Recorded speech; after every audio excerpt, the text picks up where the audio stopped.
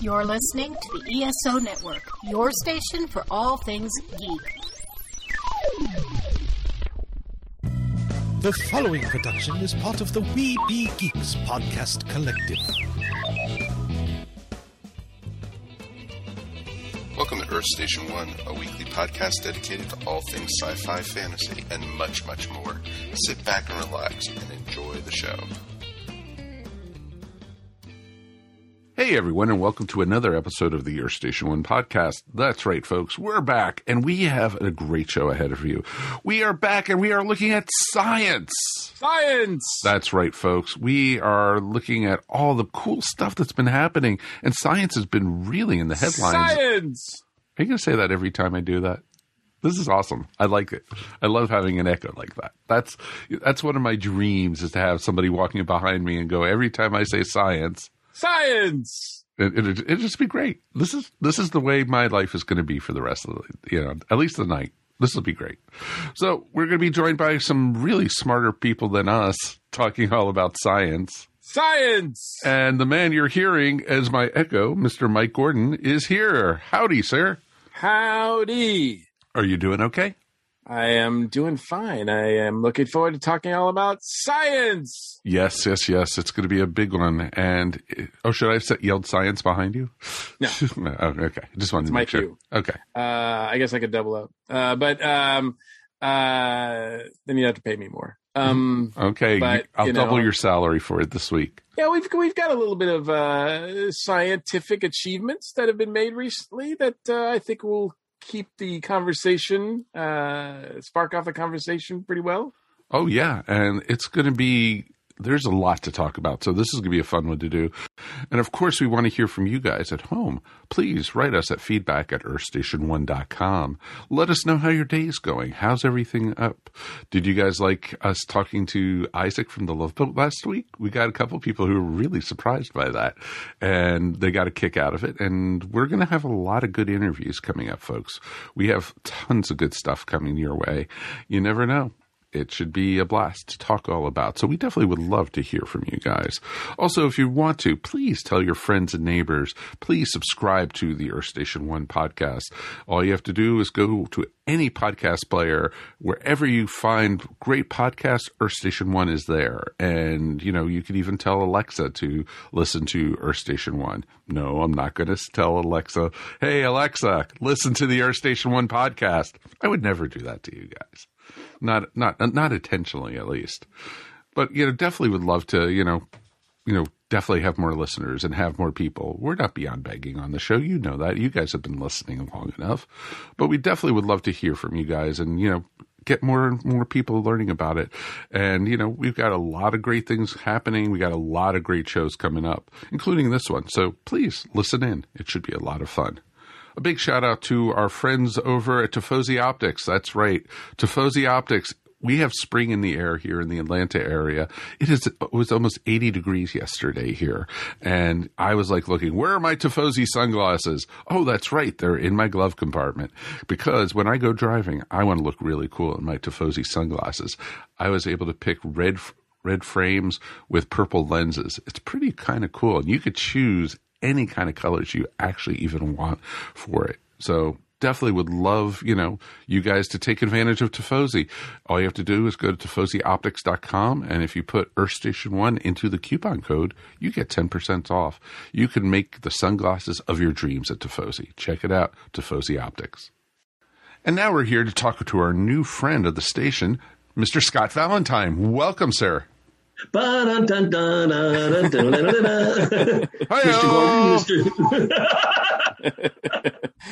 Gordon, Mr. Faber. Mr. Faber, good evening, gentlemen. Good to see you. Good evening to you. Welcome to the station. We're excited to have you here. I know that most of our listeners probably recognize your name from Family Ties, of course, right? You guys recently did one of those cast reunion Zoom things, right? Recently, about 3 months ago. How was that? Getting back together with everybody. It was. Can we use expletives on this? I'll bleep you. Let's go for it. Okay. Sure. It was friggin' great, lad. It was great, lad. Nice. It was really great. It was the first time that all of us, with the exclusion of Justine, unfortunately, and Courtney, would have been great to have had Courtney there, Courtney Cox. Yeah, of course. It was the first time that Mark Price and I have been with Meredith, Michael, and Tina in a long time. Mm-hmm. It almost made me cry, tears of joy. It was very, very sweet, very, very loving, very kind, very wonderful.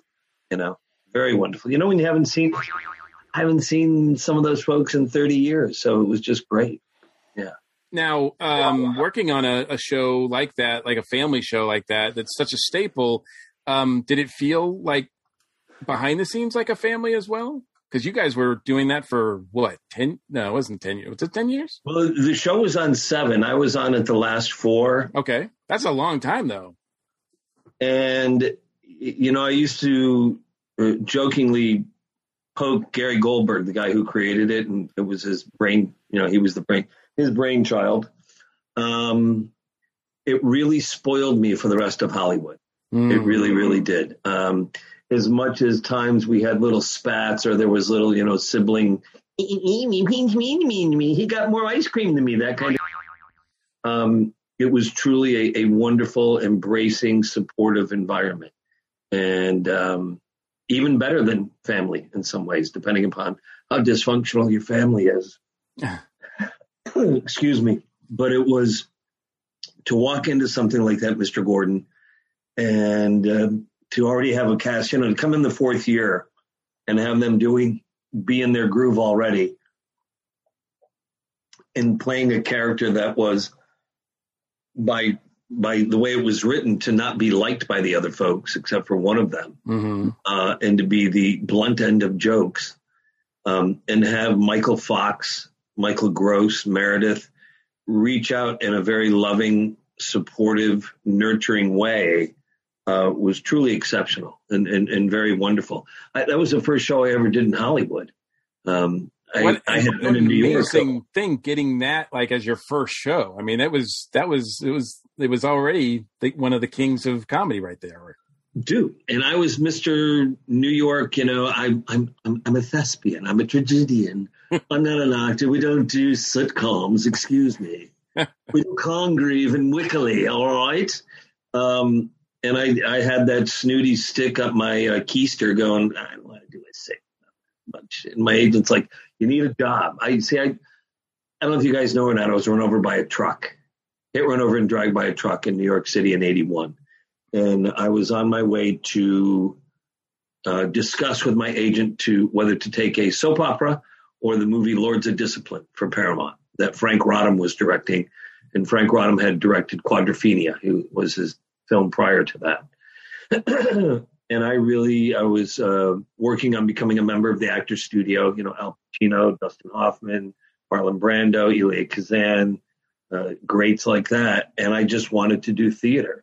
I mean, for me, still, the big orgasm is live theater.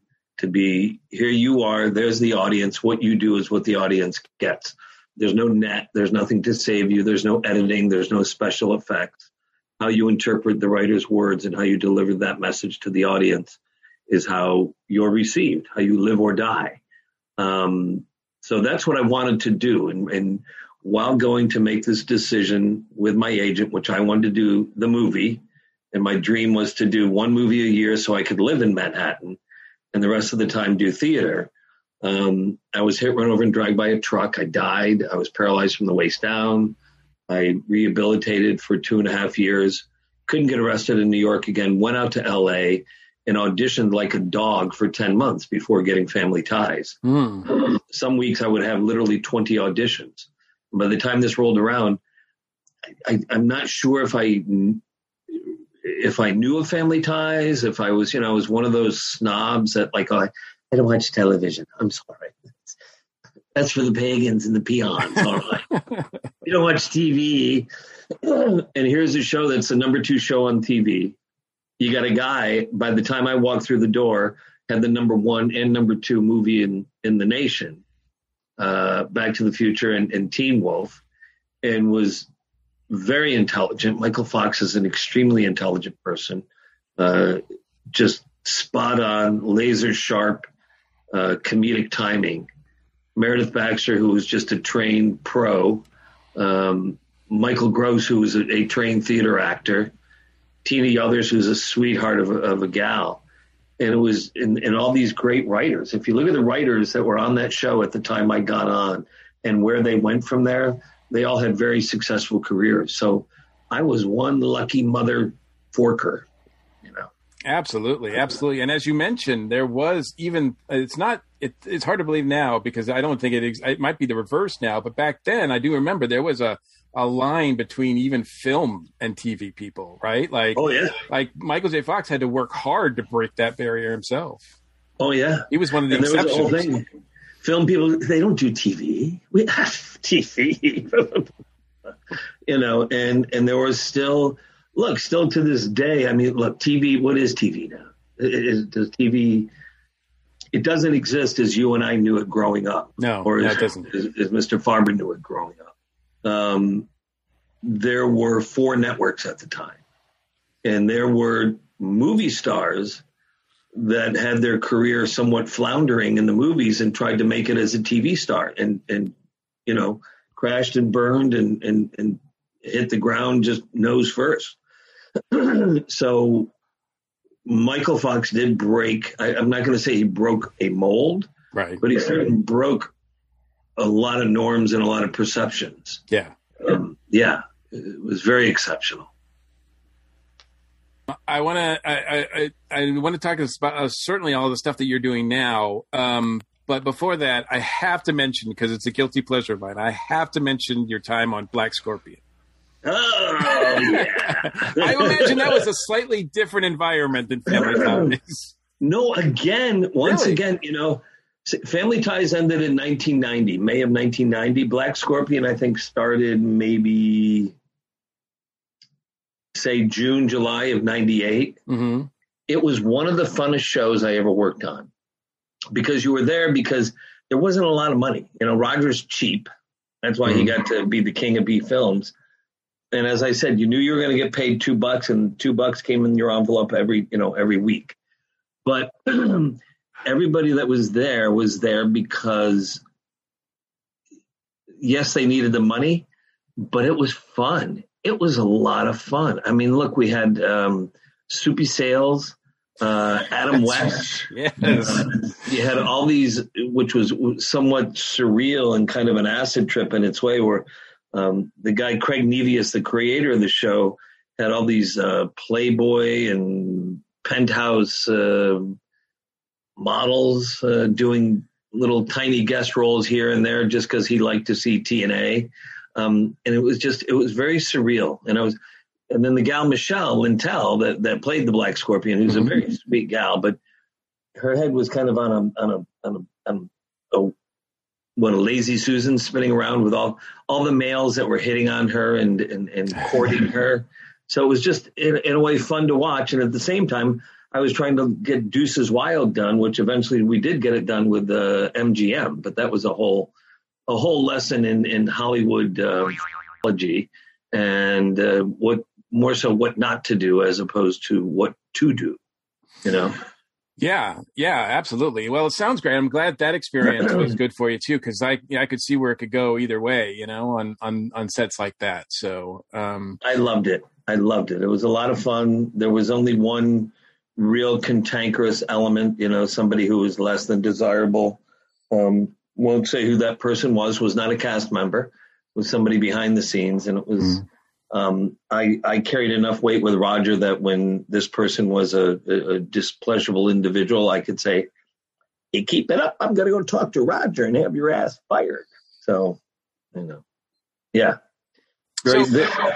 Go ahead. Sorry. No, absolutely. So speaking of, you know, producing Deuces Wild, when did you start becoming like interested in more the other side of the camera, and sort of how does that lead up to what you're doing now? I told you about the business manager that stole close to $1 million from me. And I went from auditions going in and being interested in the project and the material to being desirous to feed my children and pay my mortgage or rent, whatever year we're talking about.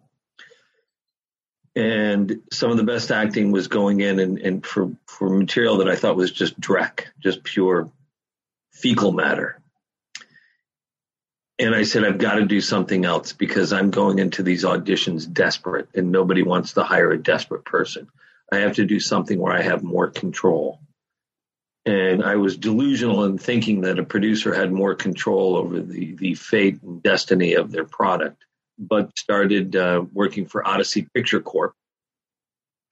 And then we had a guy come in that pitched us a 2-page treatment that was eventually would become the film Deuces Wild. That we paid for the treatment, we paid for the writer, we got the cast, we got the money, we got the distribution, and there was a lot of lessons learned along the way.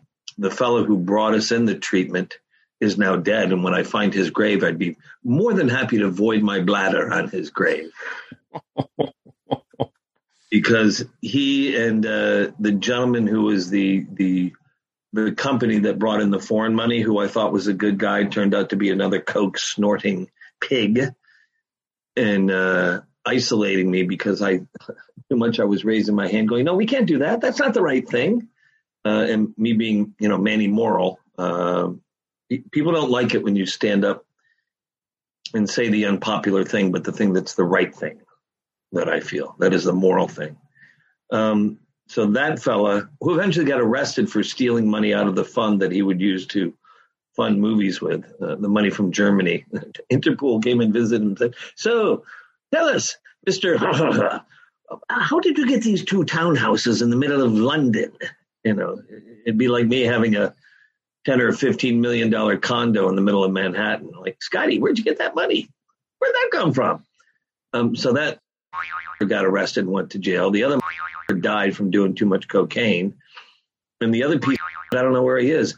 Boy, Faber, you're going to have fun editing that out. You're just making my life so much easier, Scott. You're my best friend. I love you.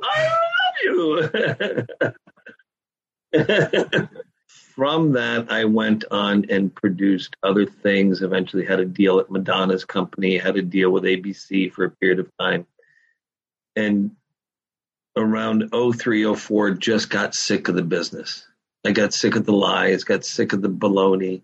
The company that I had before with my other business partner, and we fell out of love with each other, partly because of Deuces Wild and the screwing that we got on that.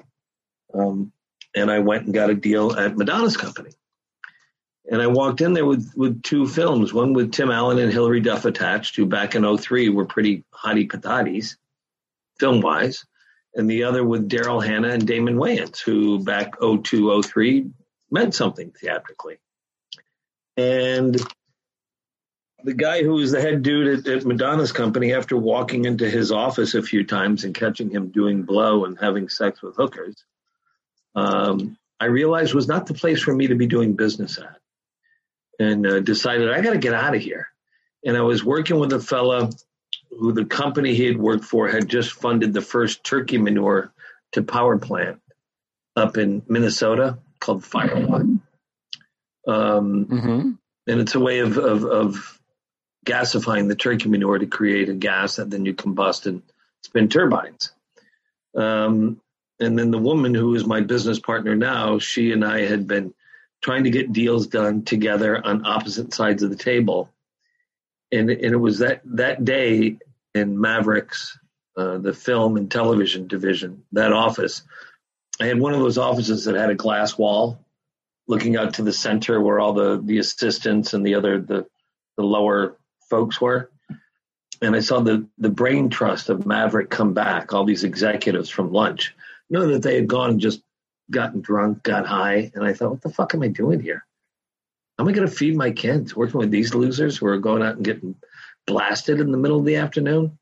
And it was that day that I handed him my see you later letter, and started working as an investment banker, and worked for years in structuring financing for a lot of renewable energy facilities, ethanol plants, biodiesel plants, anaerobic digestion plants, and then getting into funding of other different, attempting to get new technologies financed, attempting to get pharmaceuticals financed, attempting to get real estate projects financed.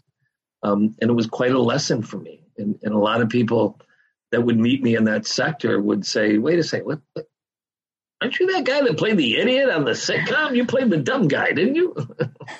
You don't talk like this. You're supposed to talk like that guy on the show. Had thrived in that sector from about 2005 to 2015, enjoying quite an education again. And a lot of people would say, well, how do you know that? Why do you think you know how to do this? And the financing of any business endeavor is just like financing an independent film.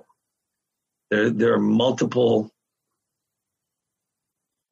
deliverables, multiple requirements that must be met in order for you sort of got to flick all the switches for the money to come out of the hole. And you got to make sure it's funny, the guy I told you about, the Fiberwatt plant, the French-Canadian guy, he was a finance guy and he liked me. And he had explained it to me one time. He said, if you're going to finance a project, it's like you're standing in the middle of a circular room, and the room is not a wall, but it's a succession of doors. And you've got to make sure to close every door. So it was a tremendous lesson for me. And there was, once again, a lot of idiots, a lot of liars, a lot of charlatans in that world. A lot of going to court with assholes that stole not thousands of dollars, not hundreds of thousands, but millions of dollars out of deals where we were never indicted, but guys that were part of the deal getting indicted and getting deposed, and also going through a very acrimonious divorce with my ex. It was not a pleasant time business-wise, but it was a real growth time for me.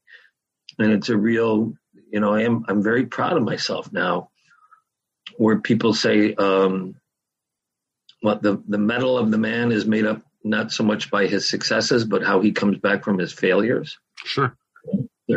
Kind of like how Einstein, people say, oh, you failed 487 times. I didn't fail 487 times. I found 487 ways not to do what I need to do. Figured it out 488th time. Yeah. So it was in a way going back to college and learning business, 101, learning how to finance projects. At that time, around 2015, I met a gentleman named Larry Meistrich. Larry started a company in New York in the 90s called Shooting Gallery. Their first big breakout film was Sling Blade, which Larry produced. Literally the old story of credit card to credit card to credit card that he made, I think, for about $800,000, $900,000, that he sold to Miramax, Harvey Weinstein's company, for $10 million. Him and Weinstein got into a fight when he sold it because Billy Bob had the final cut on it. And Larry said, admittedly, it needed to be cut. It was 4 hours long. I don't know when's the last time you watched Sling Blade. It's 2.5 hours long. And even 2.5 hours, it's a little bit. And obviously, all of us will admit Billy Bob just did a phenomenal job writing and acting. But when they sold it to Miramax, Billy Bob had final cut. Very rarely does a director get final cut.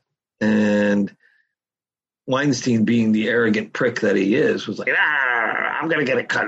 And admittedly, Weinstein hired some editor that had won 4 or 5 Academy Awards and did a phenomenal job in cutting it together, but they didn't tell Billy Bob.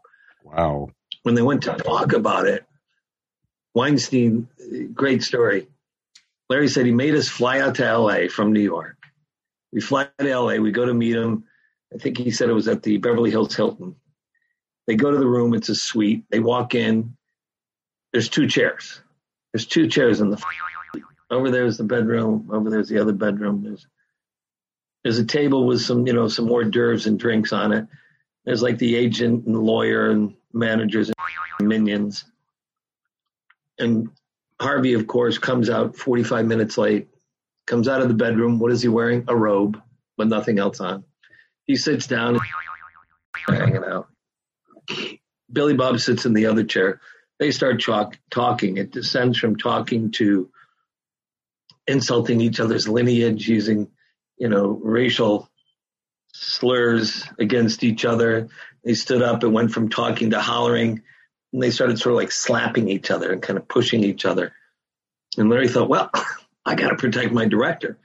Now, Larry grew up only a mom in the Bronx, played football and baseball at Johns Hopkins, played pro baseball for a year. I don't know how many Jewish guys you know that are 5'8", 5'9", that actually play pro ball. He's a baller. He's a tough son of a bitch. So when Weinstein started hitting Billy Bob, Larry went over and punched him right in the carotid artery, knocked him out. He got arrested. There were never charges, but Weinstein did everything he could do to be a dick and sort of cockblock the rest of Larry's career. But it's just thrilling hearing all the other stories of people that I know lovingly and firsthand, like Larry, of just dickwad stories with Weinstein. I'm so happy that he's in jail. And knowing a couple of the women that he was a sexual predator upon, where there's this, well, why'd you go back to the hotel room, saying to women? We can sit here and investigate that for days, for months, but the guy never should have done what he did. Whether it was his hotel room, her hotel room. It doesn't excuse anything. A coffee shop, the back of a cab, whatever. You should never do what you did. That's wrong. It's improper. So anyway, Larry and I met about 4 or 5 years ago. And for about 2 years, we sniffed each other like a couple of dogs in the yard. Because Larry's been enough, and I've been. And we're rather trepidatious with regard to who we're going to get in business with.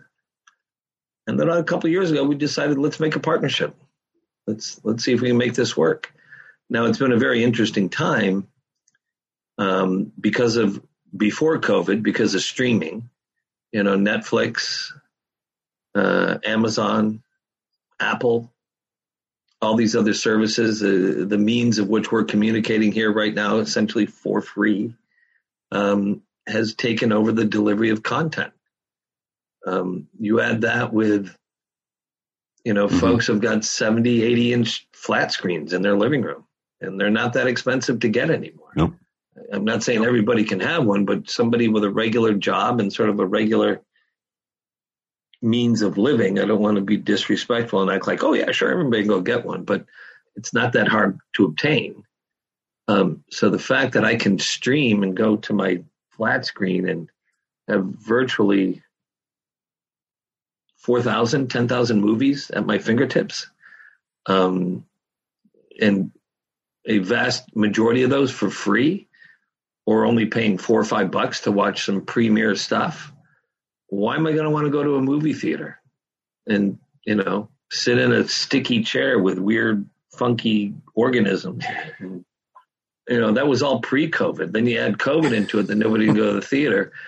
It's made it a very interesting time in the movie production and distribution of content world. And you've got these behemoth companies that think they can just throw money at it and that they're going to win. The studios try to just throw money at it, and they don't always win. I'm sort of gleeful when I see that they've spent $100 million, $150 million on something and it fails, because people still want a story. People still need a human element. People still need an emotional connection to the story. HBO, people bitched about Chris Albrecht when he grew HBO, but just about every show that Chris was responsible for at HBO was a great show. Mm-hmm. Yeah, his office. Yeah, and he had a lot of debauchery things, behavior as well. Oh, yeah. But there was somebody in control, making sure there was quality entertainment. Now, I'll admit, Netflix has got a few good shows, but they got a lot of bad shows. They got a lot of bad movies, and they've got a lot of movies and shows that they've thrown a lot of money at and gotten big stars. And I don't want to say who those stars are, because I may be courting them at some point to work with. But you look at it and go, well, at least the check cleared. Of course. Yeah, at least you got $40 million, and I look like I'm watching community theater, and my Uncle Bob's playing the lead and chewing up scenery and acting all over the place. So with that, when I met Larry, his company is in partnership with AMC Theaters. There's a lot of people say, oh, anybody can get a movie in a theater. Yeah, maybe. But he's got a contract.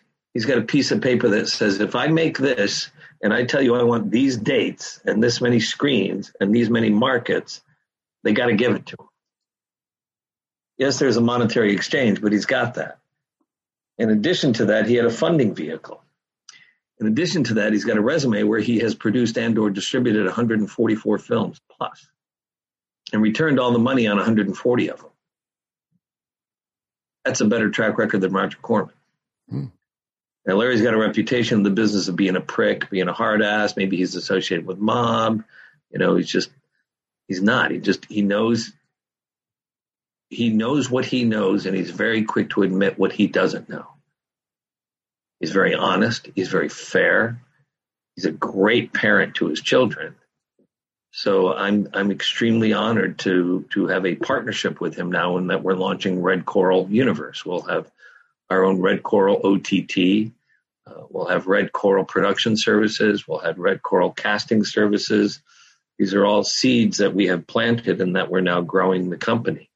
And he's a very shrewd, intelligent business person. And we want to see ourselves as a home for independent content makers. Whether it's an independent 3-minute film or an independent 3-hour film, we don't feel there's a real home for independence now. There's a lot of independent producers when Netflix came on the scene. And yes, they were able to go, I sold my movie and I made some money.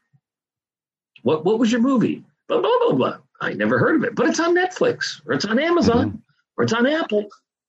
I got all those. I never heard of it. Right. And I don't know if you know this or not, the computer algorithm for those services is as such, just like you doing a search on Google or on Bing and you go look for new hiking shoes. In the next few days, you're hit with nothing but ads about hiking shoes. You go look for pink fuzzy slippers with the bunny suit and you get hit with, and I love pink fuzzy slippers. I love them.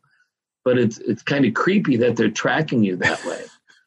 So as with Netflix, I think Netflix controls about 25,000 titles. And do you have a Netflix account, Mike? We both do. Yeah. So when you go, what they're showing you on your portal is maybe 500 titles. The other 24,500 are in their database somewhere. And the way I see it is a place that an independent filmmaker worked their ass off. They're going to promote their film. I can't say. But there's a couple of films that came out in the past year with really big stars. And I watched the film and I'm like, what was that? What just happened? Whereas some of the scripts that we have are scripts of the human element. Are scripts of, you look at actors and what roles they pick. Philip Seymour Hoffman, before he died, was great at picking what material. You look at Frances McDormand, right? God, I miss that guy. I want to see whatever she's in because she's just a phenomenal talent and she's very good at picking the material she's associated with. The actor, what's his name? The guy who kills himself in Full Metal Jacket in the bathroom. Oh, Vincent, yeah. Vincent D'Onofrio. Yeah. Such a phenomenal talent that if his name is on it, I want to see it because he's not chasing after a paycheck. He's not looking to get $1 gazillion to be dressed up in some spandex suit to fly across the universe. There's stories of human element. So that's what Larry and I hope to be a home for filmmakers, for content makers of. And it's called Red Coral. Red Coral, we expect to launch end of Q2, beginning of Q3 this year. We've had a little bit of challenges with the coders. You know how them coders are. They can be rather mercurial guys and gals. They're very smart. We know. You know, they know a lot more than this old gray-haired guy, but we're writing the check. It's awesome. I would imagine, yes. I mean, on the one hand, in today's entertainment, it's easier in a lot of ways than it's ever been to get content out there, right? But the flip side of that is that there's more competition for content than ever. Well, there's more. Remember when we went from 4 channels? You guys are old enough. You got enough gray hair. Yep. Remember we went from 4 channels to cable? Oh my God. We have 30 channels. 25. And all these idiots in Hollywood that obviously couldn't do the math were like, oh my God, we're going to make 30 times as much money. No, it's still the same audience. Whether your audience is New York and Connecticut or the United States or the world, it's still the same populace. And that pie is just getting cut into more tinier and tinier pieces. So it's pretty cool that Larry's son, Jamin, very talented filmmaker, extremely talented. He's the kind of kid that grew up having his idiosyncratic disposition applauded and championed, to not like, oh, you're weird, to, oh, okay, sure, try it. And he's a filmmaker, and he's making some stuff with his iPhone, editing it on his little computer here, and putting it out through this portal, the Oracle that we call the internet. And it's very cost effective. I tell you, we're making content that we're not spending a lot of money on it, but you don't have to spend a lot of money on it. Look, I've made movies using digital cameras for $250,000. If you've got the right DP and you've got the right script, and you got the right actors, it's pretty good. Mm-hmm. Really good. Yeah. And I know I've done a lot. We could go down my resume and go, why did you do Bride of Chucky 2? Or, why did you do, well, I had to feed my kids. I mean, it always comes back to I had to feed my kids. Somebody stole my nest egg and I had to feed my kids. And it is embarrassing at times, but those films, as schlocky as they were, as low budget as they were, cost hundreds of thousands of dollars. The three of us could go out right now. I've got great scripts. We could go shoot, and we can make it for $100,000. And I think it would be audience worthy. And the nice thing is, because you can make it for that amount of money, and because you can reach an audience to recoup that in a very meaningful manner, you don't have to spend a lot to make a lot, to get a lot back, to, and also there's not a lot of stops. Have you ever looked at you guys, I think we discussed this, look at a typical distribution agreement, whether it's with a studio or an independent distributor. There's a lot of bus stops before that bus stops to the stop known as the filmmaker and the star and the actors and the writer. And there's a lot of legitimate cost in there, but there's a lot of legitimate expenses that are multiplied in a manner that makes it unfair to the folks who actually made the product. Totally makes sense, truthfully. And there's still folks in Hollywood that we deal with that think that they should be getting paid like when there was 7 studios. There were 7 studios and there are 4 networks, and I should be making, 6 figures a week. That's not the world we live in anymore. No. It's not. We're finding that out a lot, even with just podcasting and trying to, succeed that way. It's a lot of the same stuff, getting your name out there, getting through all the different algorithms to get, so we can get higher up on Apple or Spotify or wherever. Yeah, and exactly. So we're seeing the same things that you're seeing with your company. And look at one of the most popular shows on television, The Walking Dead, that my dear sweet fiance just turned me on to in its 10th season. And Norman Reedus was in Deuces Wild. One of the funniest stories was walking up on the set and him coming and begging me to do the scene naked, and the director wouldn't allow him to do it naked. Wow. But that is a very successful show by all rights and considerations, and their per episode budgets have dropped every year. Mm-hmm. Yeah. Not the typical Hollywood formula where, remember Sopranos? First year it started out, I think their budget per episode was like $3 million. $3 million for a TV. Wow. And by the end, they were up to like 20, 25 million an episode. An episode.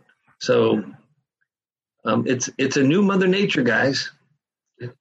Absolutely. Strap in, get ready to ride, or be left behind. Yeah, well, we're very excited to hear about all your upcoming projects. So, and what's going on with Red Coral in particular. So, yeah, continue to keep us posted on all that. Where can people go to find out more information and to follow that? Is there any place right now? Right now, the thing that we have is we've just launched our own podcast. Okay. Oh, we got Really? competition, Mike. Little competition. Really? I'm shocked there, dude. You know? And literally we're doing it to promote our network, our OTT, but the podcast is Why Should I Listen to Them?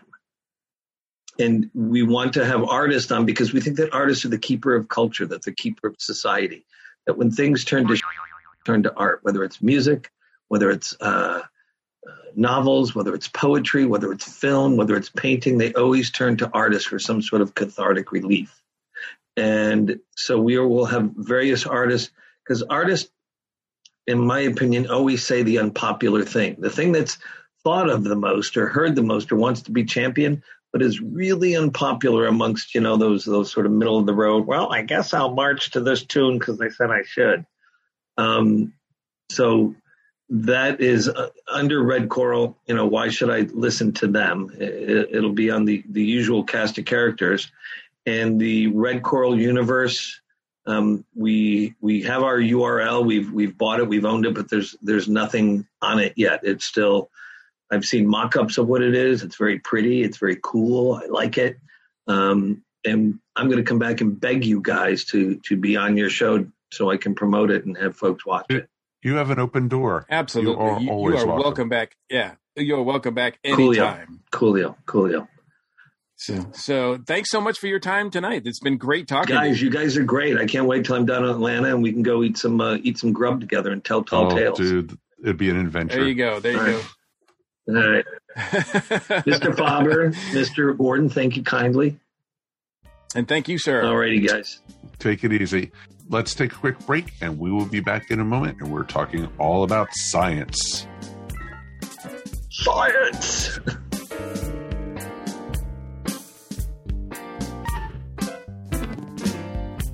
Is in the bathtub, making soup for the ambassadors, and I am in the hallway singing to the... Hi, this is Ashley Pauls with this week's Box Office Buzz. It's finally spring, it's finally March, and there's some new movies for us to get hyped about. Of course, this coming weekend, we're going to have the Disney animated movie Raya and the Last Dragon, and then the sci-fi post-apocalyptic thriller Chaos Walking. Looking forward to those. And then later on this month, the Snyder Cut of Justice League. We'll be curious to see how that goes. And then what feels like the first big blockbuster we've got in a while, which is Godzilla vs. Kong, coming out at the end of March. I will be completely honest, I don't need much to be satisfied by Godzilla vs. Kong. If there's some really fantastic monster fight action scenes, I'm going to be as happy as like a little kid opening up some holiday gifts. Like, I've just been really missing blockbusters, particularly because of the pandemic. We didn't really get the summer blockbuster season, and this feels like a wonderfully big, bombastic summer movie, and I'm so excited to see it. I feel like with some of these MonsterVerse movies, some of the problem in the past is that they maybe try a little too hard to give it more of a human interest story. And then what people kind of want to see, like, we just want to see the big monsters fight. Like, if you don't really have a great in-depth story with your human characters, don't try to force that.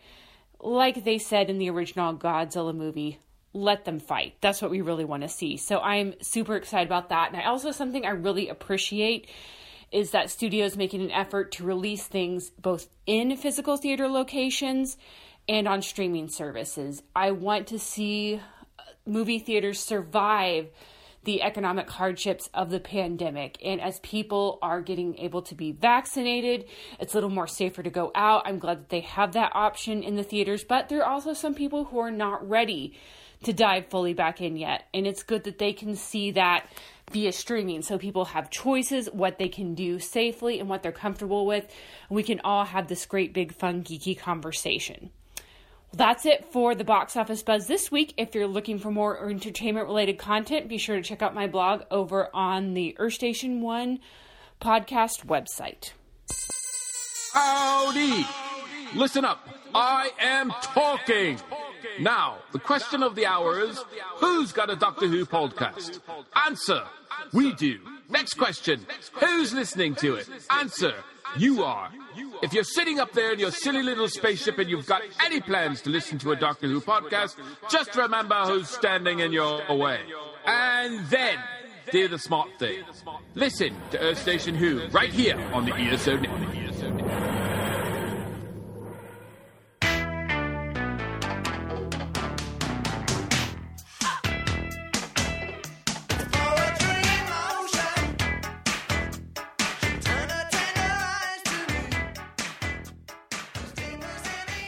Hey everyone, welcome back to Earth Station 1. Now we want to thank our fine sponsor, Inked Marketing. And Inked is, of course, the proud sponsor of the NSC Roadshow. Check it out. We got all kinds of really cool people on the road this March, and they have a lot of great Kickstarters going on. One of them we're going to talk about tonight is The Journey of the Shadows, Darkness Falls. Live on March 1st, 2021, on Kickstarter comes The Journey of the Shadows, Darkness Falls, is a crime sci-fi anime novel that continues the saga of Commander Tsunami, a humanoid anomaly and a leader of the supernatural Sansa warriors, as he seeks to stop an ancient evil. Humanity is about to be collateral damage, and the clock is ticking. Grab your copy of this fine novel at inked.pub/Darkness Falls. And now it's time for the main topic. Are you ready for a little bit of science? Science! That's right, Mikey. We got some great folks here tonight to talk a little bit of the world of science. And sadly enough, Dr. Scott isn't with us, but we have some pretty amazing replacements. Something sciencey, right? Of course. I think he's with Dr. Henson Honeydew and Beaker, and so I think they're right now trying to blow up Muppet Labs. So we'll have to say, whatever goes on in Dr. D Geek's lab, some weird stuff's going to come out of there. So, but that's where he is right now. So we've got some great people to join us to talk all about science. Look, we're only a couple months in to 2021, and we've already got some really exciting stuff happening to talk about. So without further ado, we've got our good friend Mark Holmes back with us. Welcome back to the station, sir. You blinded me with science. Absolutely. Absolutely. And we also have with us Chip Johnson. Chip, welcome to the station. Thanks for having me on. Absolutely. For those people who may not be familiar with you and what you do, tell us a little bit about yourself. High school teacher, and I am a major science enthusiast, to paraphrase a line from Big Hero 6. That's awesome. Awesome. We also have with us Nisha Mulchen. Nisha, welcome to the station. Well, thank you for having me today. I'm super excited to be here for science. Yes, and we're excited to have you as well. You've got a lot of letters behind your name, so tell us a little about yourself as well. So, hey, guys, thank you so much for having me today. I really appreciate it. Mike knows I'm a huge science nerd. That's my hashtag science nerd is me. I am actually a nurse practitioner, family practice, neuropsychiatry, and mental wellness. And I work currently in primary care and in mental wellness full time. And then I'm also the CEO of Diversely Geek and the Diversely Me Foundation. We are a mental wellness and positivity nonprofit organization based in fandom and geekdom. So, of which Mike knows I'm doing research, which was published last year in the National Institute of Health that talks about the positive messages of fandom. So that's me. And that's a lot. That's impressive. And like I said, we are honored to have you with us. Like I said, a lot to talk about. I think we're going to, open with the headline, which is Mars. I think it was last year. There were at least 3 major missions launched towards the Red Planet. One by ourselves, of course, at NASA, one by China, and one by I think it was the UAE. United. Yeah, that's right. Thank you. And they've all kind of arrived at their destination like this month. So now 2 of them are just in satellite. I think China's is China supposed to land at all? Yeah. Okay. So, yeah, that's right. But they're not going to try theirs until May, I think, later. And then the other one is just a satellite, right? Getting weather information, I think, is what I read. You guys can correct me because, I know a little bit, but it's dangerous. He's reading it off the screen. Please correct the guy. But of course, the NASA one was the big deal. Was a big deal last week. Chip, what did you follow that at all? A little bit. I wasn't able to do as much. I'm unfortunately not doing anything with Astro this year, so I'm not able to throw it to the kids. But as part of the kids, but right? I did as part of the class. I did listen to the audio clip from Mars, which is interesting if you sit through it. It's just the 2 wind gusts, and then I think it was somebody was talking about I was laughing mostly about the code that they hid in the space in the parachute when it was landing, which was just the ultimate. I thought it was just a perfect chef's kiss of nerd moment. You know what? I must say, tell us about that because I don't really know what happened. Let me look it up so I can make sure I'm saying the correct thing here. So, but I did get a chance to not watch it live. Every time it seems like I went to the channel, I was just watching a bunch of people kind of explain what was going on or what was going to happen. So I didn't really get a chance to see. It was only later that I saw the actual landing and all of that later. Are you talking about but it is Perseverance? pretty exciting stuff. Okay, I was like, yes, Perseverance. I think you're talking about that. There you go. It's the most recent one to be landed. Yes. It landed in, I think it was just a short time ago. That about a week and a half, right? About a week and a half ago. It was actually around my birthday time.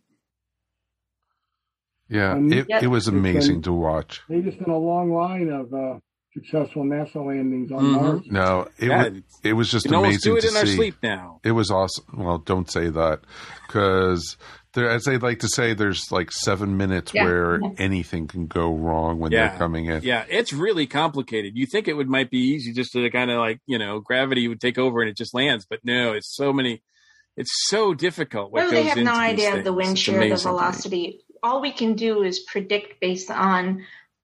They send really teeny little probes, and so this is another part of my nerd because my niece is a geologist and she studied a lot that has to do with the moon, and so she teaches me all these things. So they send teeny little probes in to be able to gauge what the wind shears are, and our wind shears and theirs are, of course, nothing the same, and it's based on all levels of velocity that you'd have. It's like so amazing.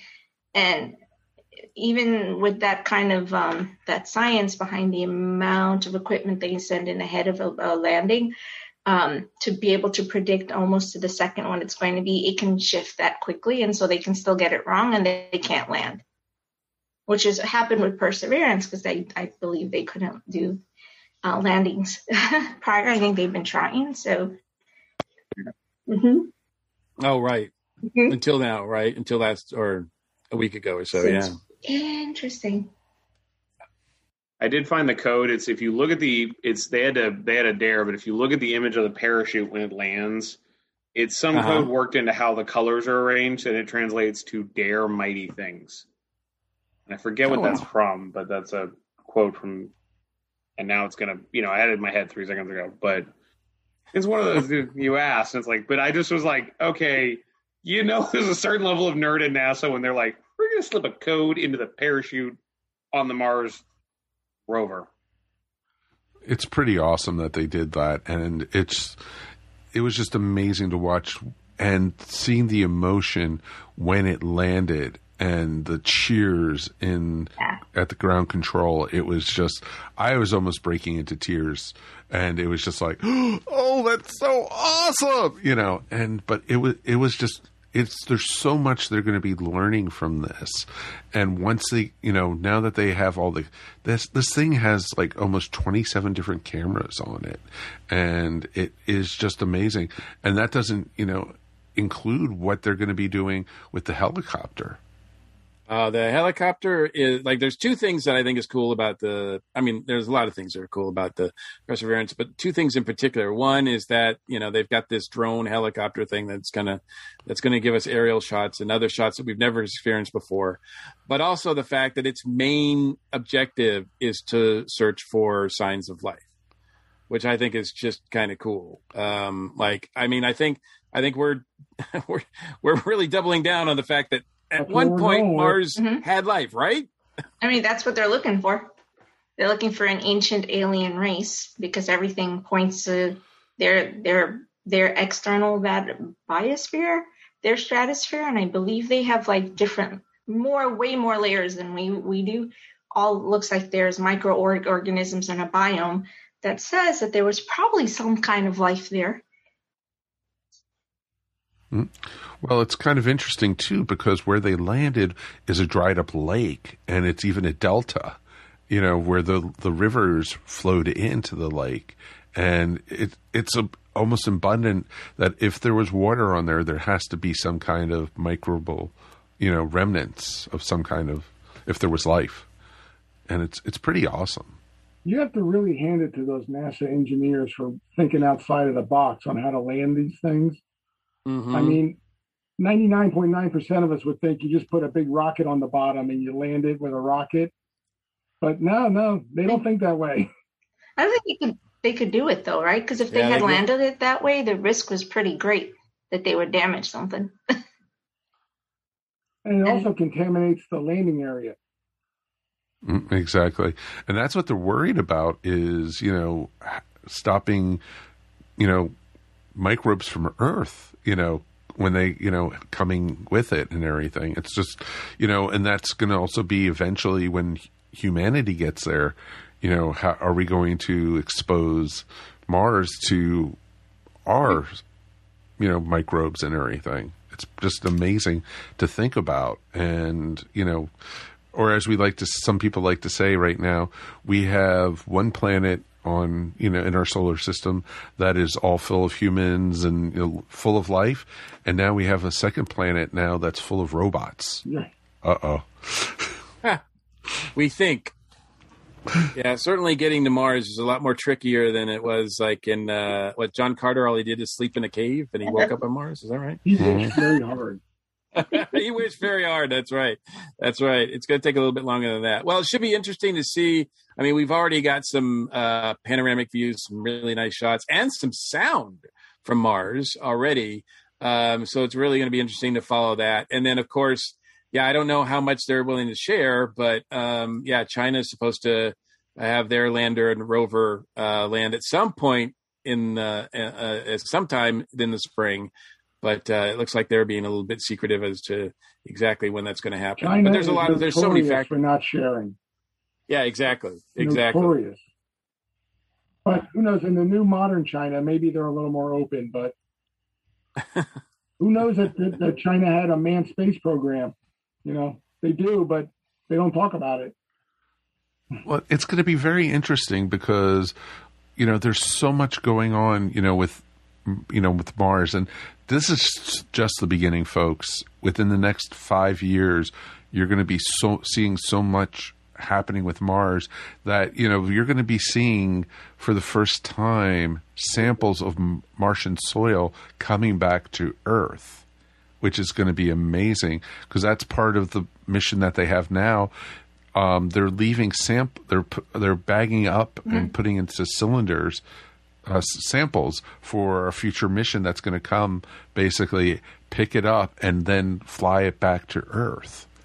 And it's just going to be amazing to see. The sci-fi geek in me says, isn't that contaminating Earth with Martian bacteria. Well, technically, they've said really that. Good idea. Well, technically, they've said that there is Martian soil already on Earth from asteroids and meteors that have hit the Earth and up in Antarctica and stuff like that. We tend to cook those pretty well before they hit us. So exactly, I was just thinking. I mean, it's traveled a long way, and the original design of Mars would have been altered. But I see what you're saying. So if they're putting a sample of some kind that's a safe sample on the soil itself, over time it's going to have some type of mutative properties because it's picking up hopefully whatever Mars is depositing. Well, exactly. And, Doctor Who fans know that really well. Don't drink the water, whatever you bad do. That's what we're looking for. It's like, yeah, exactly. Exactly. Damn. What could go wrong? You like that list alphabetically? Ask that guy. What's the core of Mars?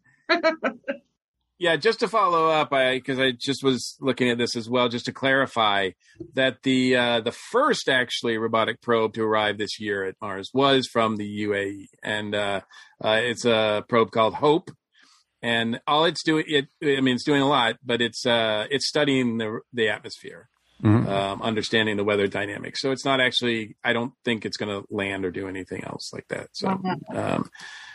But still pretty cool. I mean, yeah, they all had to launch last year because they had that little window. 6 months. Yep. Yeah. Exactly. Yeah. The fact that we just got there that fast, yeah. Remember when Oppie went out? Really fast. Remember how long it took for Oppie to get there? Opportunity? Jeez. Oh, yeah. Crazy.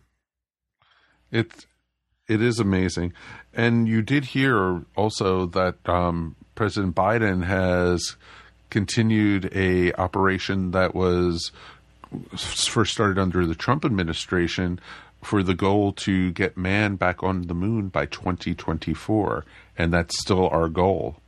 That's pretty lofty for 3 years. Well, yeah. I just looked it up, and the Orion spacecraft is on track to work.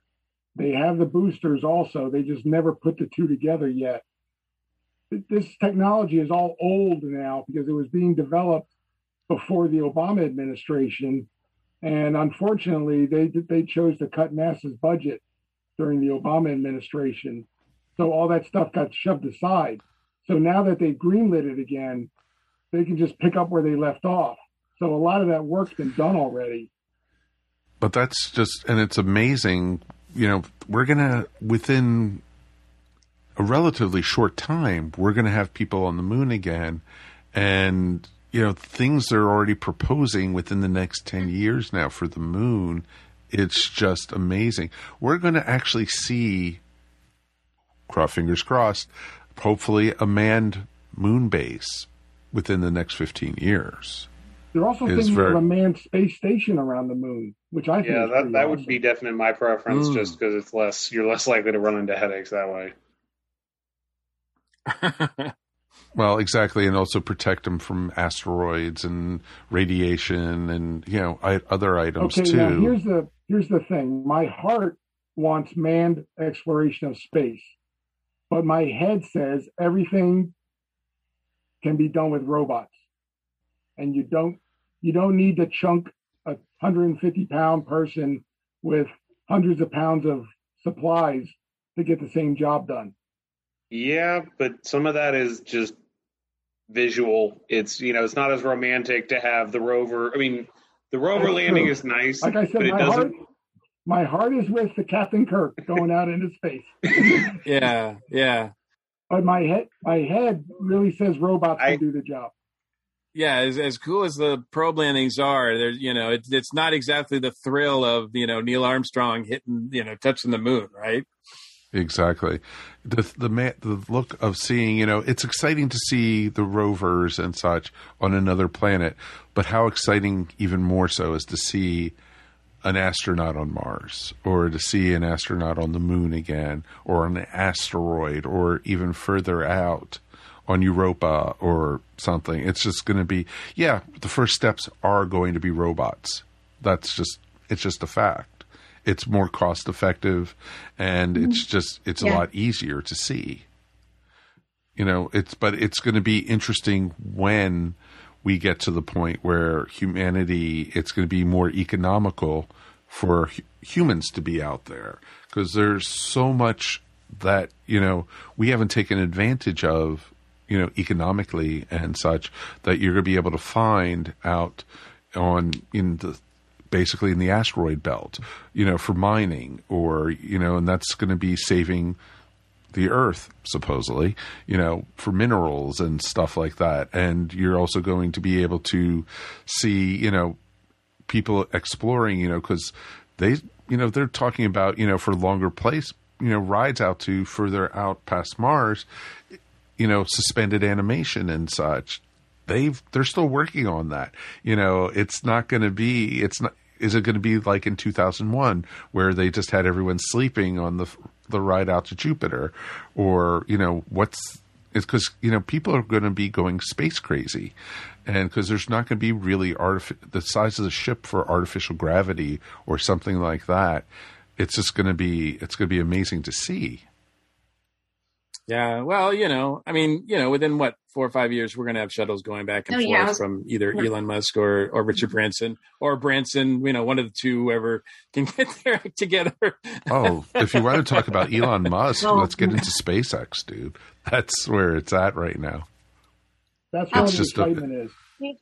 Oh, it is. Everything he's doing with the Starship right now, all the testing of rockets, and it is so amazing to watch him shoot up the Starship engines right now, and bringing, hoping he's going to be able to land one, because I think with 9, I think they just overshot it just slightly. They a little overcompensated, and the ship crashed when it landed. You notice they already had 9's replacement sitting in the background. 10's already out on the ready to go. The man is not. He doesn't wait. Well, no, it was beautiful to see the two of them next to each other. It is a real world aspect that that's something science fiction's been predicting for 30 years, that space travel was eventually going to get privatized. They had, speaking of 2001, they had the Pan Am shuttle. So that's, exactly, Mr. Hayward, the Pan Am shuttle's ready for you. Of course, there's going to be restrictions, governmental. That's what it is. There'll always be a NASA or an organization involved in, some level of authority. But when you have something privatized, there's an ingrown understanding, there's policies, etc. So both of these organizations have the ability to create that on their own and allow themselves to be policed, in a sense, at a global level, and also have the common sense to involve a global scientific community to also be on board. You know what I'm saying? So we're getting a compilation and a huge, a great bandwidth of scientists from across the globe whose know-how is getting included. And because the team for SpaceX is hugely has a lot of global perspective to it. So I think that was a very wise move. I'm okay with privatizing. I'm like, if the time ever comes where I can get on a commercial flight into space, I'd do it. We're getting so close. It's amazing to me how close we're getting. And I think aesthetically, I think I dig the Virgin Galactic ships better. They do have a spaceship that they are debuting. It's supposed to roll out March 30th. So at the end of the month, we should see their second spaceship design. And the previews that they've been giving of it, it does look visually pretty cool. But they have yet to. I think on the first one, they're still waiting to test that one. I think they were supposed to test it last month, but the weather conditions weren't allowing it or something. So it's amazing. The sizes of these ships too are just huge. We haven't seen Starship with its cabin on top of it, and they said it. When it's fully stacked up, it's going to be taller than the Statue of Liberty. It's just amazing. And there's going to be they've showed the different models that they're planning on. There's the deep space one. There's the low orbit one. There's and it's even the cargo ones. It's just amazing how they're planning for this stuff. It's like, wow, it's mind blowing to see this stuff. Have you ever seen a series on Netflix called Mars? Yeah. Has anyone had a chance? Okay. Mm. It's to some extent it's backed by Elon Musk because they use his footage, the SpaceX I know footage all the way through it. So it was wonderful because even though I know they didn't renew it, I loved it. I think it gave us a beautiful window into the think tank that went into this thing. It's an amazing series because it's all based on factual science, which is great. Not like science fiction or science fantasy. This was actual true science. And this is what they're hoping and we're predicting to be able to put into actuality. So what you're seeing and all the problems they're facing in this series were things that they're fleshing out right now in the think tank. So which I thought was pretty fantastic. So it's sci-fi, but at the same time, there's some reality to it, and it offers a lot of hope. The timeline on that, I don't know, but in my lifetime. Look, even as a writer, I know if you don't have a deadline, then people just don't do anything. So you at least have to. You may not meet the deadline, but you have to at least have it there as a tentpole. Exactly. It's true. Yeah. It's true. All right, so that's some space talk. I got a little more space talk, if you don't mind. Real quick. Okay. Real quick. You've heard about this, basically the Voyager space station. I don't know if anyone's heard of this. Is that the hotel? It is the space hotel. Yeah, I saw a whole video on it where they wanted me to invest a lot of money into it. Oh, of course, they want everybody to invest a lot of money into it. But I get those emails too. No, just kidding. But it's going to be starting construction in 2025, and it's going to look very similar to the space station in 2001. And it's going to be the wheel, basically. Right. In space, and it's going to be awesome. The only other bad thing of when I started seeing the designs of it, it's like I started thinking about the movie Elysium a little bit. Oh, yeah. And it's like, ooh, all the rich people moving up there and leaving us schmucks here on Earth behind. It's just like, okay, but Snowpiercer in space, right? Yeah, pretty much. It is. Oh, but all the rich people who were in those particular areas couldn't fix anything. So when there was a big old catastrophe, they had no way of saving themselves. Just saying, that's what happened in the movie. So there you go. But it's just amazing to see the drawings of it, and this is the first one that they're planning. They're planning on even almost like a space city in a double wheel within the next 10 years after that. And so Star Trek. Exactly, and it's going to be spinning, and it's the spinning for the artificial gravity. And they said pretty much with the spinning, it's not going to be Earth's gravity, but it's going to be more like gravity on the moon, and it's like 1/16, right, I think, or something like that, if I remember the research from 1/6 on the moon. So it's pretty amazing to see, but this is all coming, folks. This is just awesome. It's real. It's about 20 years late than what they all predicted back when I was a boy. Oh, yeah, exactly. There was a break in there somehow. Well, that's called Challenger. When it blew up, it put a lot on hold. And so, because, Well, it was multiple space shuttles that were blowing up. There's a lot of things going on at a global level that exactly affected the willingness and the commitment to space. It's also the end of the Cold War. So. You got to remember, people were bored with the moon landings in 1972. It was the end of the Cold War. We didn't have the entire moon. I mean, heck, the entire lunar calendar, basically, the entire lunar op is basically the U.S. trying to beat out the USSR. As soon as that competition was gone, like I guarantee, if you look at a graph, you can probably watch it. As soon as the USSR starts being a threat, NASA's budget goes. He's like, yeah, we did it. Yeah. Well, exactly. But now that China's becoming a threat with it, budgets. All right. So that's cool, Mike. That's really cool. Thanks for mentioning that. All right, but I really want to talk to Nisha. You mentioned something right before we started recording that you're really excited about that hit today. So I'm really curious about what news you have there. we're going in a different direction, my dears. But actually not a different direction, because it's literally something that's relative to what we're dealing with every day right now. So today, have any of you heard about the COVAX COVID-19 Vaccine Global Access Initiative? Is that the one that got sold to, that was supposed to be a free publish, and then it got sold to, I forget who. Is that, or am I thinking of the wrong one?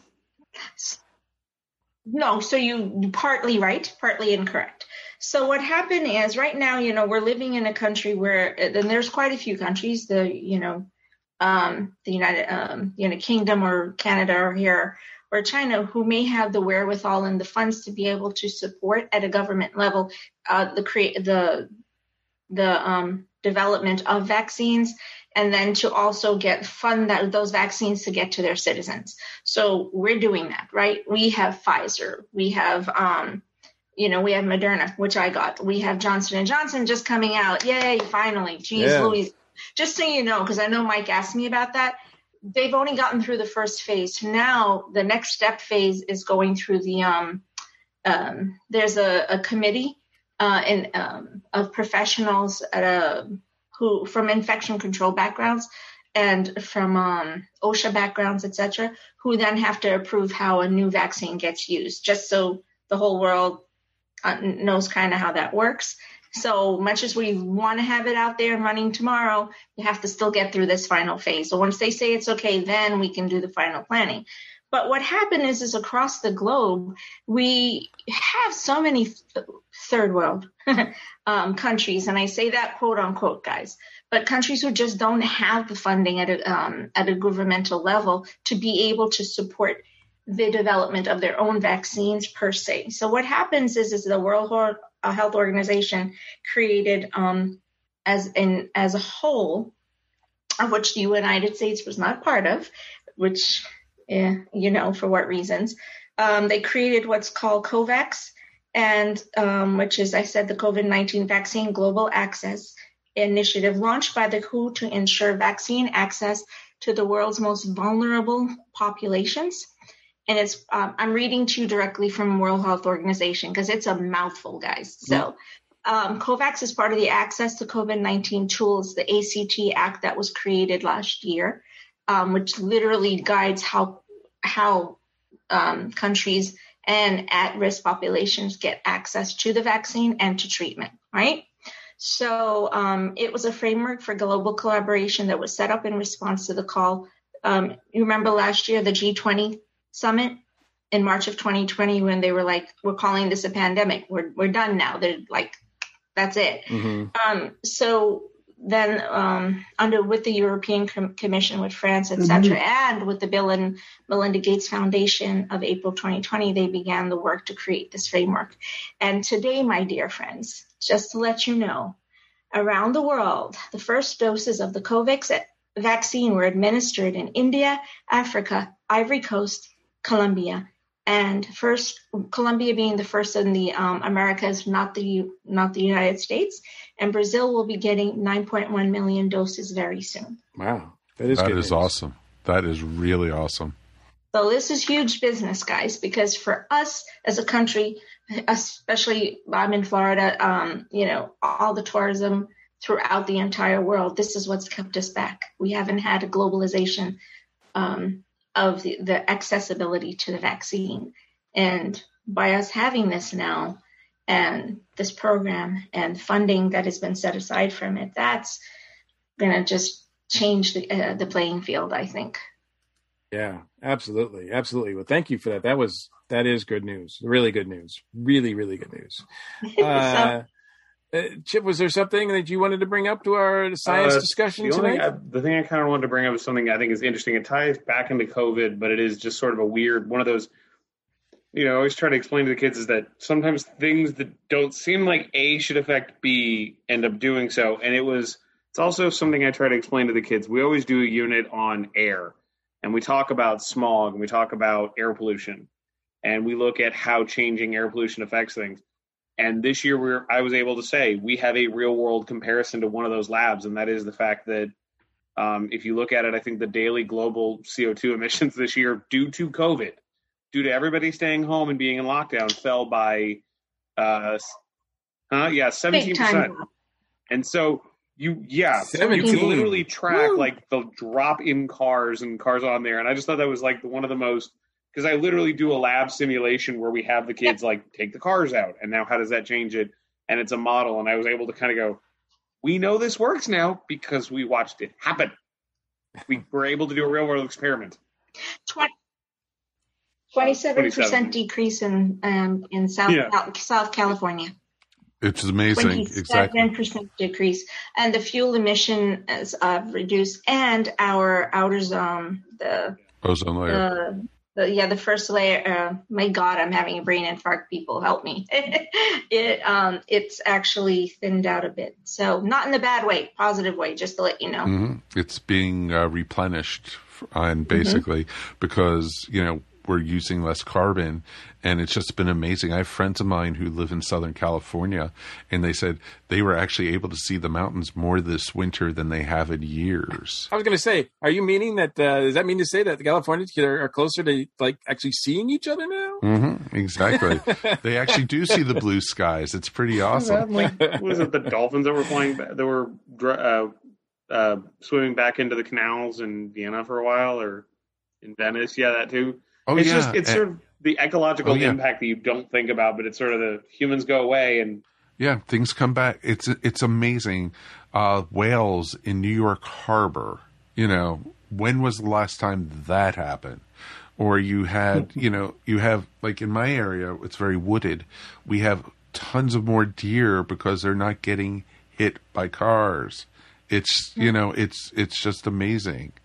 And like I swear, I think we have more squirrels than ever because people are not hitting them with the cars or something. But it's just it's crazy, and I know it's horrible to put it that way, but it's the nature, and you're seeing nature come back to play for reasons because humanity is staying put, and we're not on the roads and stuff. And it's just amazing too, because this is science based, and what's going to happen now to all these office buildings in these huge cities now that a lot of people and companies are saying, hey, our company can survive without having an office. We can have people working from home more. And it's just amazing to see. My company itself that I work for during the day is going to be cutting our office space in half because they're going to have everyone work 100% remote and use just the office for meeting space and everything. So it's just interesting to see. That is cool, especially since, unfortunately it came down to this. And hopefully we'll look at this and not like screw it up in the next 2 years once things get back to quote unquote normal, right? But it's nice for the planet to at least have a little breather, a little 15-minute break. Like, oh man, thank you. All right, now we can get back to it. Mike, I know you have a list, and I know we have a short time. Is there anything else that you wanted to hit on real quick before? Yeah, I do have one pretty amazing one. The announcement that came out 2 weeks ago that GM announced that all their cars for starting in 2035, they're going away with the combustible gas engine. It's going to be all electric.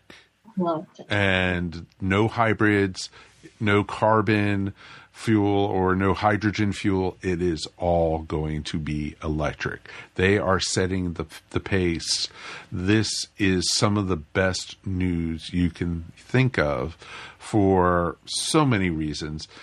Gas engines are 150-year-old technology that really hasn't changed. It's been tweaked and such, but it's still the same principles and everything. And, they're going to be, people complain about the electric engines right now. Oh, you only get 300 miles per battery and you have to, wait, hours for it to recharge and everything.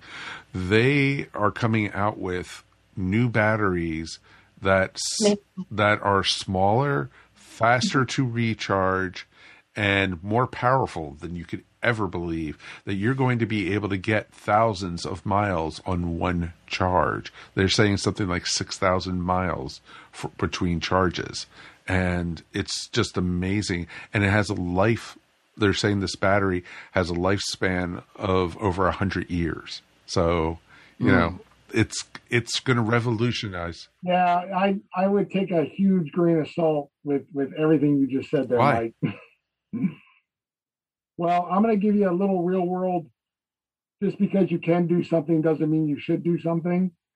A few years ago, they started replacing incandescent light bulbs with compact fluorescent light bulbs, and they promised you the world that was going to change everything.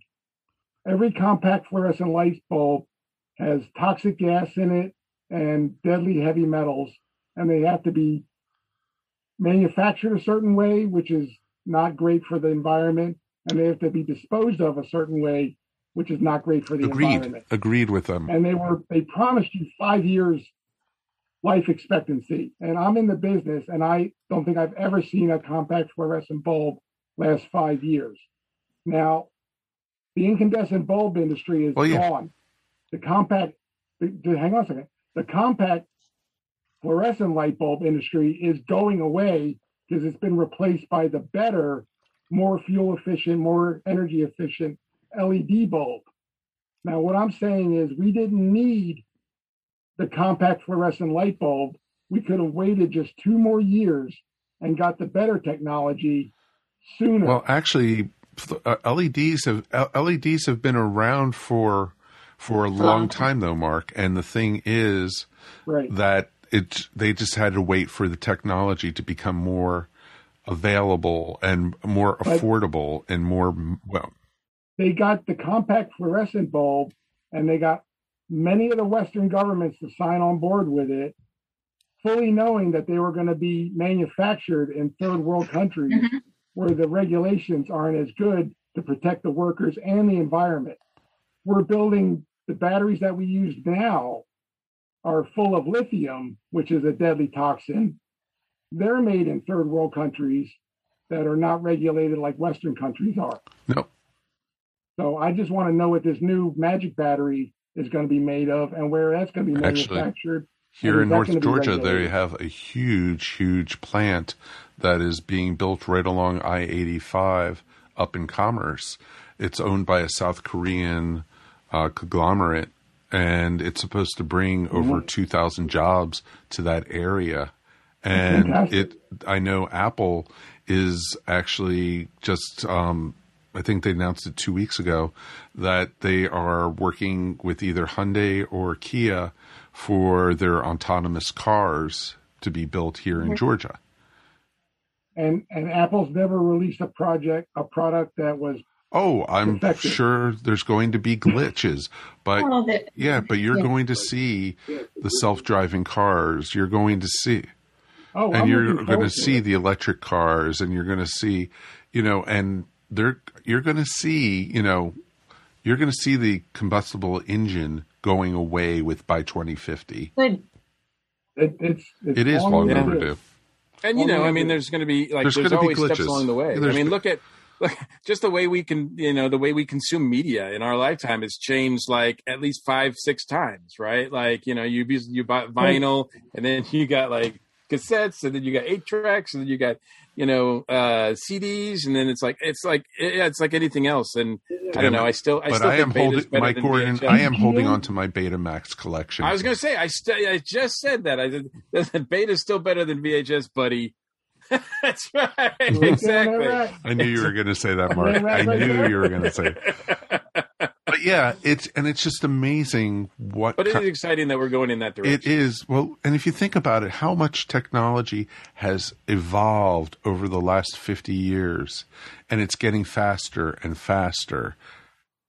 This is a wonderful time. It's just amazing. It's absolutely wonderful. But then, you hear all the conspiracy theorists, saying, how they have the microbes in the virus, in the, all the shots and everything, that the only reason they're giving the shots is because they have little, BIOS. Chips. It's chips in there, and it's like it's chips the globe. Exactly. No, it's not like we all don't carry, all small devices. If the government wants to find me, they know how to find me. They know exactly where we are. We made it very easy. Yeah, my number one soapbox is the fact that you handed us accessibility with this little thing. Yeah. And there is no conspiracy theory. Who's watching us? Everybody's watching us. They know everything there is to know about us. Science, listen, the level of digitalization that exists at this time, we don't even have an iota of understanding.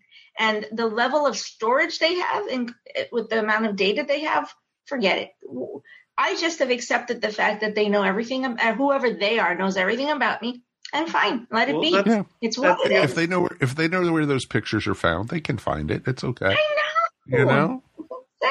You got the hide. Exactly. Well, it's always nice to know that somebody's listening to this podcast, right? Exactly. I love it. Exactly. The running joke always was that, back in the 1950s, we always thought the government was listening to us on the phone. But now we ask the phone for recipes for pancakes and stuff. And, the government, everyone's listening. Come on, folks.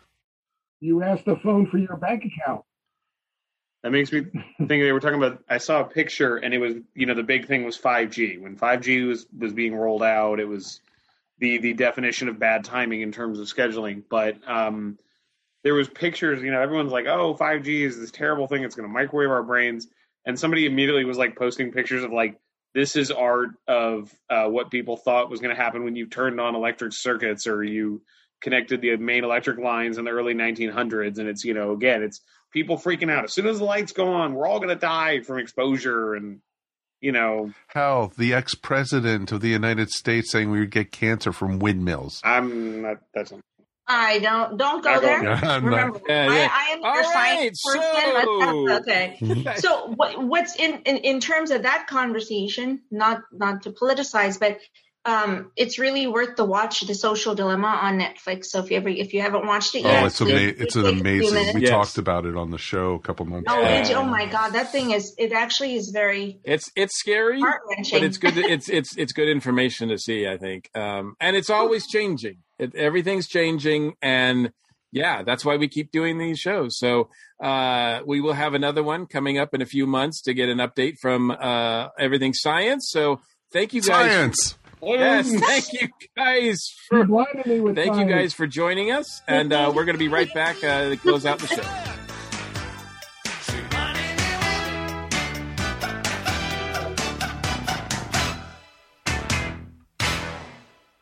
Hey everybody, Michelle here with an Iconic Rock Talk Show moment, and a little bit of news that we missed last week when we were talking about the Hall of Fame. Happened on February 22nd. Daft Punk released an 8-minute video. It was actually taken from their Electroma film from the mid-2000s. And it implied that the helmeted duo were hanging it up. And they're always a little cryptic, always a little mysterious. So the media reached out to their publicist, who confirmed that Daft Punk is indeed calling an end to their career together after 28 years.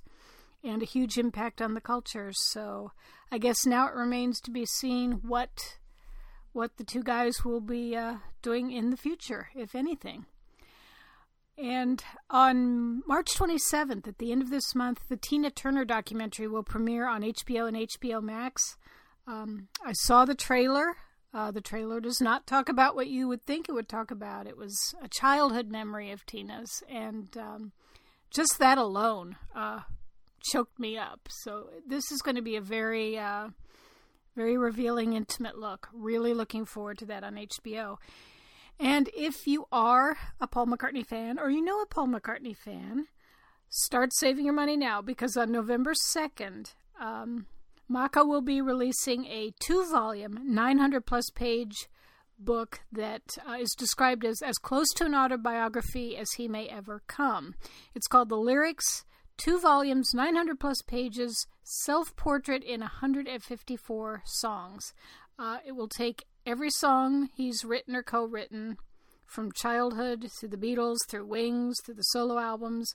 And they'll talk about the circumstances in which they were written, the people and the places that inspired them, and what McCartney thinks of them now. So an absolute must-have holiday gift for the Beatles fan in your life. This has been the Iconic Rock Talk Show moment. The blog is iconicrocktalkshow.wordpress.com. We'll catch you next time.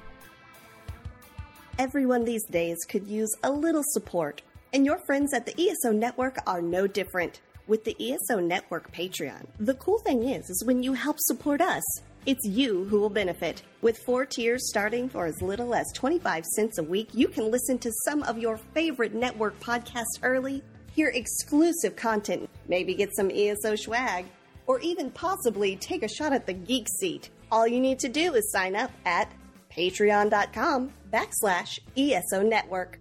Welcome to A Geek Girl's Take. I'm your host, Angela, and this week, this Geek Girl is talking about the show Two Sentence Horror Story. I love horror and spooky stuff, so hearing the name of this show called Two Sentence Horror Story while I was scrolling on Netflix, I decided to give it a try. Each episode is 20 minutes long and has an all-enclosed story. There are 2 seasons of it, and some of the stories are creepier than others. I think one of my favorites was called The Bagman. Each episode starts out with a sentence going across the screen. Then it goes into the episode. At the end of the episode, you see the second sentence for that episode. And they both together sum up what just happened and what you just watched. It's a really neat concept, and the stories remind me a lot of Tales from the Crypt or Are You Afraid of the Dark? The stories focus on teenagers, adults, gig workers, men in business suits. The stories really focus on everyone in any form of lifestyle. So it's interesting to see a show that focuses on so many different types of people. There are also some familiar faces in this show if you watch shows like Letterkenny or others that are filmed in Canada, since that's where this is filmed. Well, thanks for listening to A Geek Girl's Take. What will I talk about next week? Well, you're going to have to listen to find out.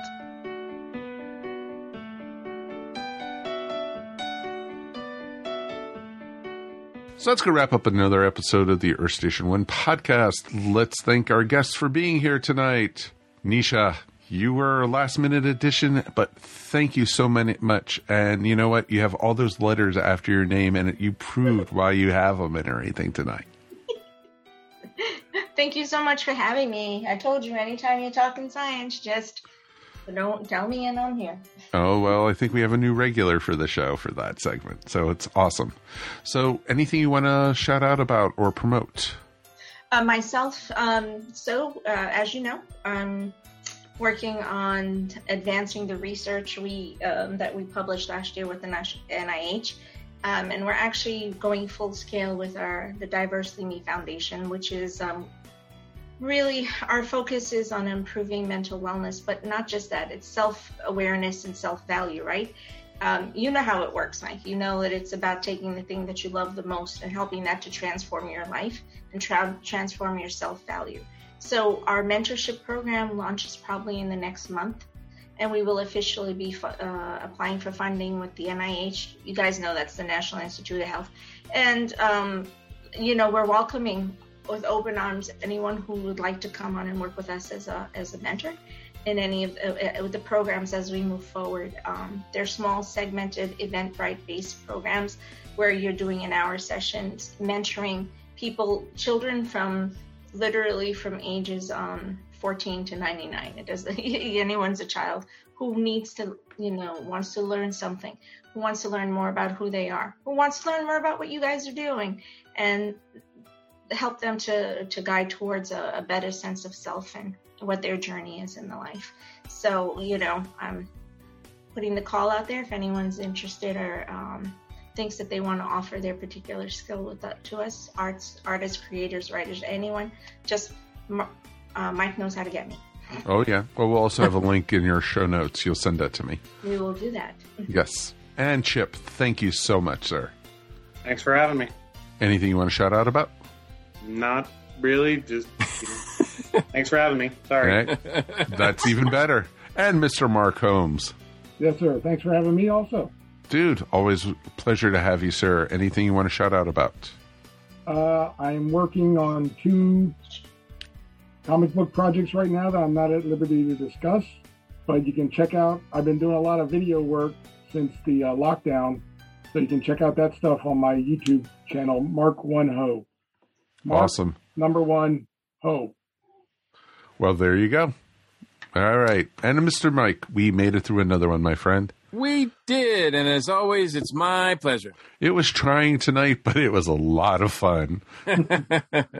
Anything you want to shout out about, sir? I do. I have to give props to another ESO network show has reached another milestone. Ethan Laws over at the 42 Cast. He's just released episode 100. It's really great to see these other shows on our network really, lasting a while, putting in the work and really flourishing. So it's always cool to see it when they reach these milestones. That is awesome. It's always great to see when our children grow up. It's a pure joy. It really is when the shows come to, milestones like that. Look at Kevin and Cornflake. They're just passing episode 450 of the Flopcast. And, we're coming up, we're doing almost on 470 is not that far away for us. Yeah. 570. 570. I'm shorting ourselves here. Come on. We've been doing this for way too long. The first 100 doesn't count. Exactly. But actually, I don't know if any of them count. They don't count. Okay. I've listened to my episodes. I do know they don't count, so it's okay. But yeah, it's been a lot of fun. And I really appreciate, everything that's happening with the ESO Network and what we have here on Earth Station 1. And it's always great to talk about that kind of stuff. 2 shout outs for me real quick. I've been seeing other podcasts again, and I am actually this week sitting in with Sean Vanderloo on the Soulforge podcast. And I will be talking about some really personal stuff that I went through in my life earlier. And a lot of divorced parents actually go through some of the stuff I went through, and we touch on that quite a bit. It's not for kids' ears either. It's some really bad stuff that's happened. But Sean and I talked for like 45 minutes, and he probably edited down to 10, so it's okay. So it should be a lot of fun, and check it out, Soulforge. That'll be out by the time this show goes live.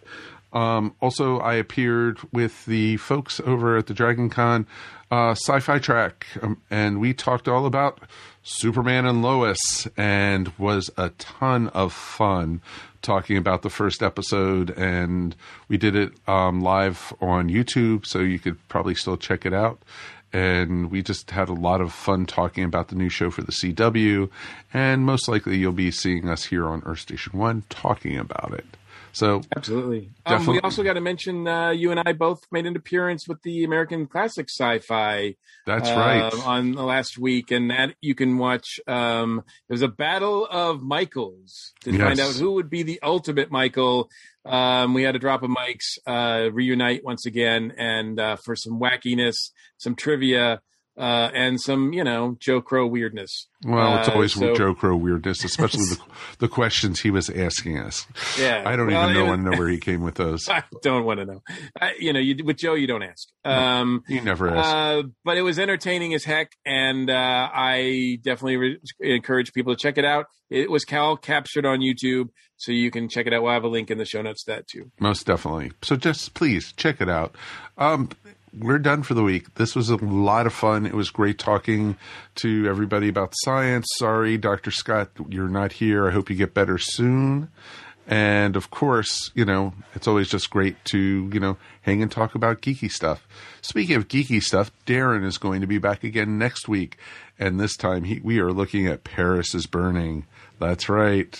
We're going to be talking LGBT issues and a lot of fun in this movie. It's going to be an interesting talk. Mary's going to join us and a couple other folks too. So it should be a lot of fun to do. But until then, of course, please leave feedback, as we always like to say, at feedback@earthstation1.com. We definitely would love to hear from you guys. It's always, nice to know that people are listening.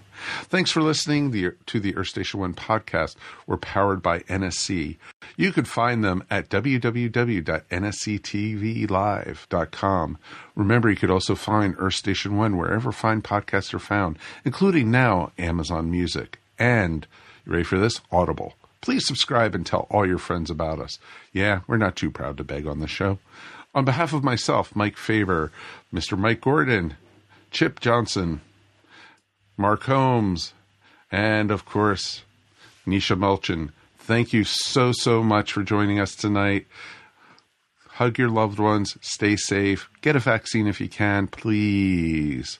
And be safe. Peace. And we are done. That's it. You've been listening to the Earth Station One podcast, a show by fans for fans. If you enjoyed the show, please subscribe to our show up on iTunes or wherever fine podcasts are found. While you're up there, please rate us and remember to leave feedback.